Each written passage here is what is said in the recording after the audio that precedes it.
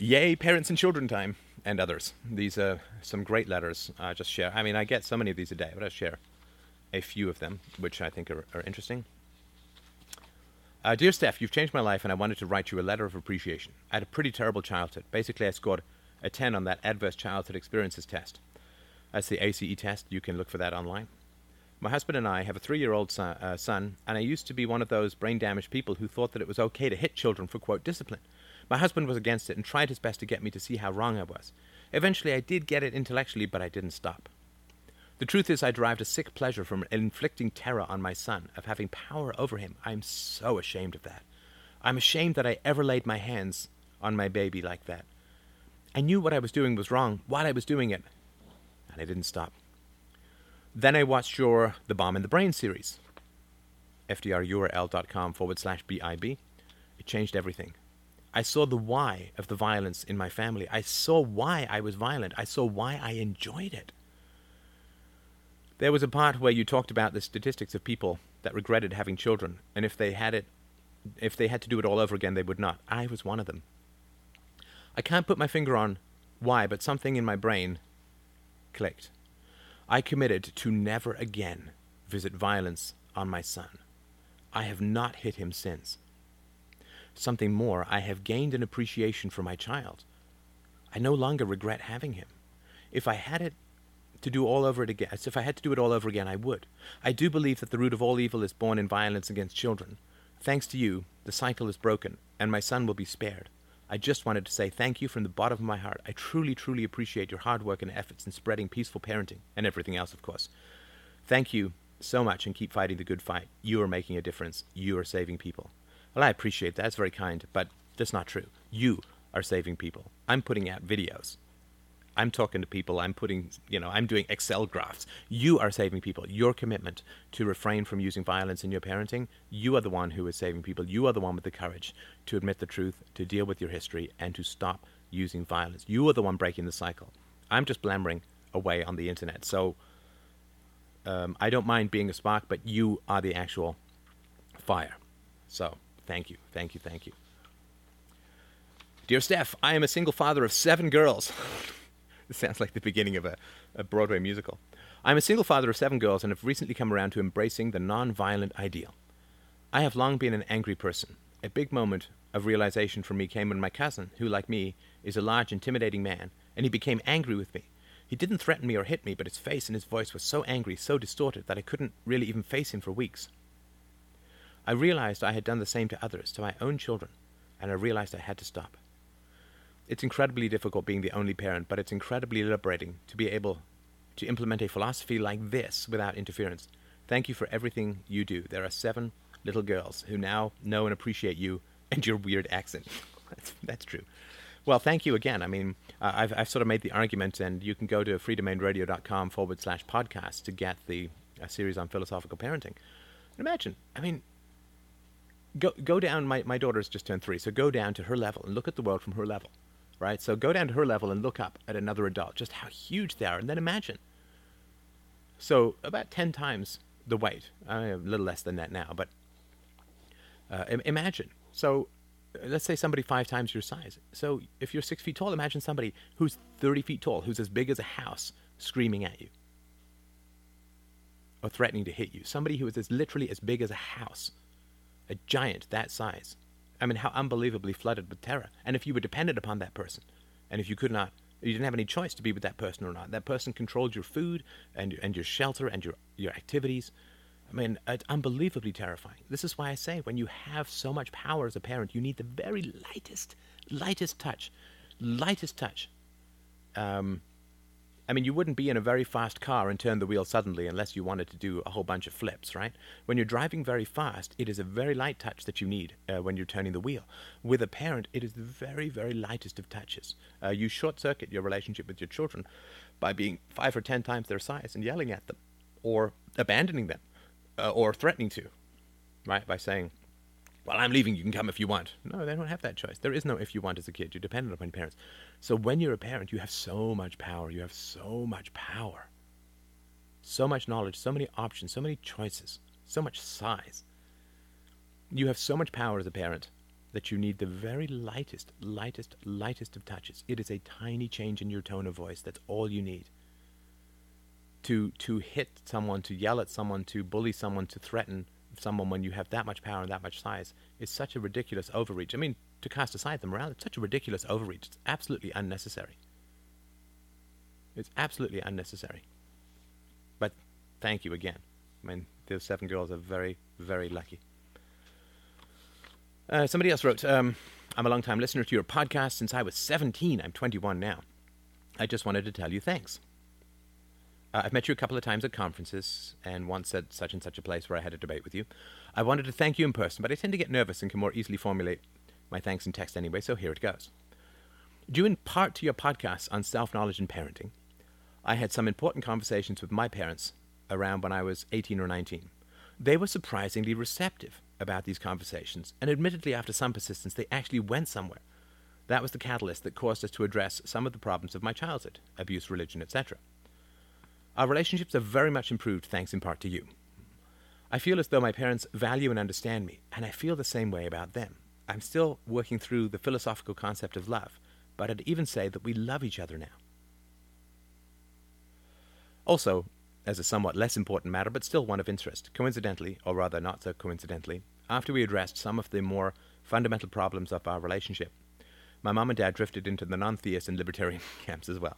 Oh, that's wonderful. And I mean, it sounds probably very ridiculous for me to say congratulations to your parents, but congratulations to your parents.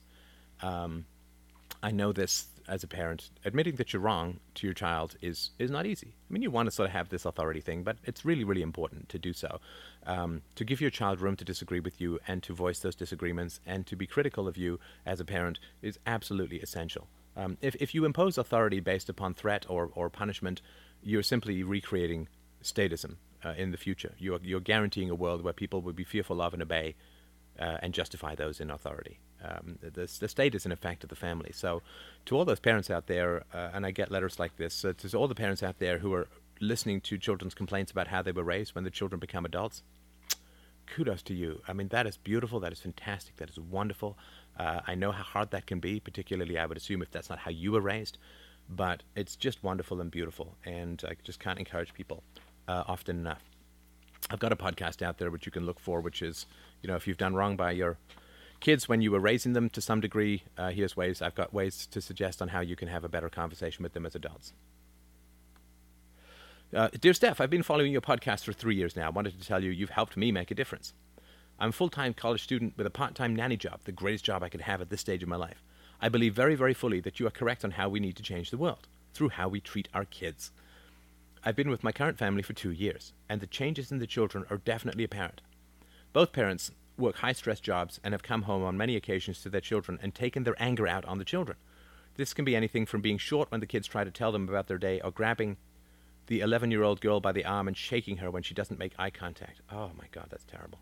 Oh, that's just terrible. By what right would you do that? By what right would you grab and bully and shake a child because she's not making eye contact?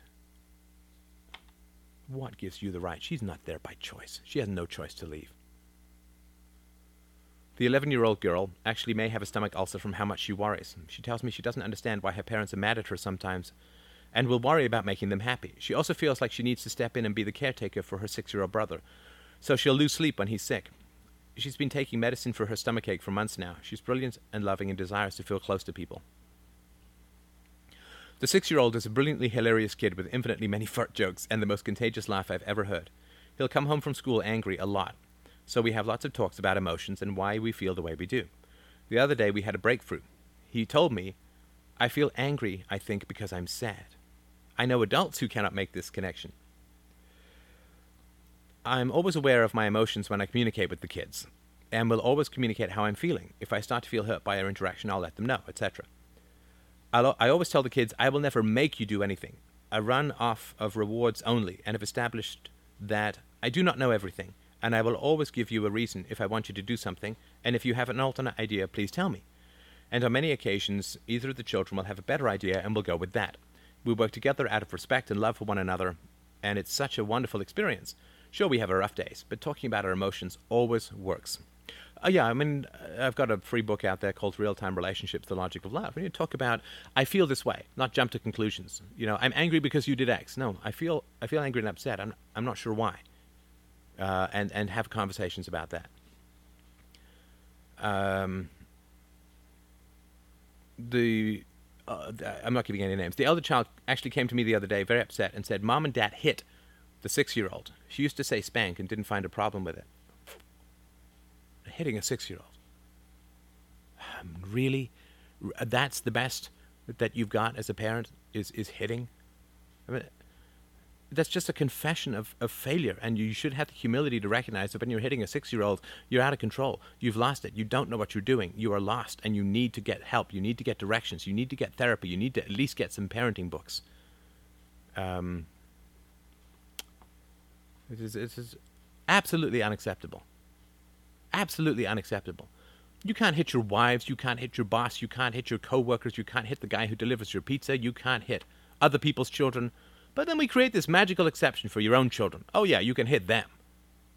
I think in Canada, between the ages of 2 and 12, you can hit your children. Right, only when they're the most vulnerable, only when it's the most formative years.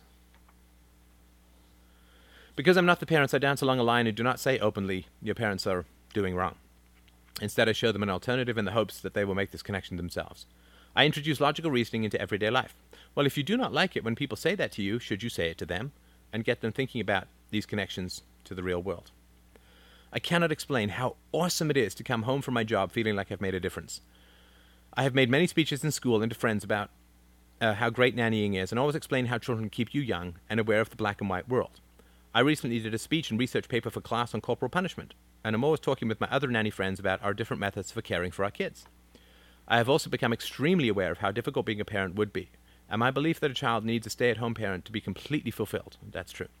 I will be a mother someday, but for our future and my future child's sake, I'm going to continue to perfect this method of raising kids in the hopes I will one day be good enough to raise a child into the world happily. Thank you, Stefan. This story shows 3 lives you've touched, not including the uncountable individuals in my speeches that we may have touched as well. I've made a difference. You have. I assume this is a woman, and thank you. I appreciate the letter, but you're doing the work. You're doing the work, and those kids are incredibly lucky to have you in their lives. And I hope that the parents will see this and perhaps start to change their ways of approaching all these euphemisms, right? We call violence laws, we call assault discipline, but spanking a child is a form of assault. It certainly would be if I grabbed someone on the subway and hit them on the butt with a giant hand. That would be assault, and I would go to jail for that, or I would be severely disciplined for that. And that's just grabbing someone on a bus who can get away, who has access to police, and so on.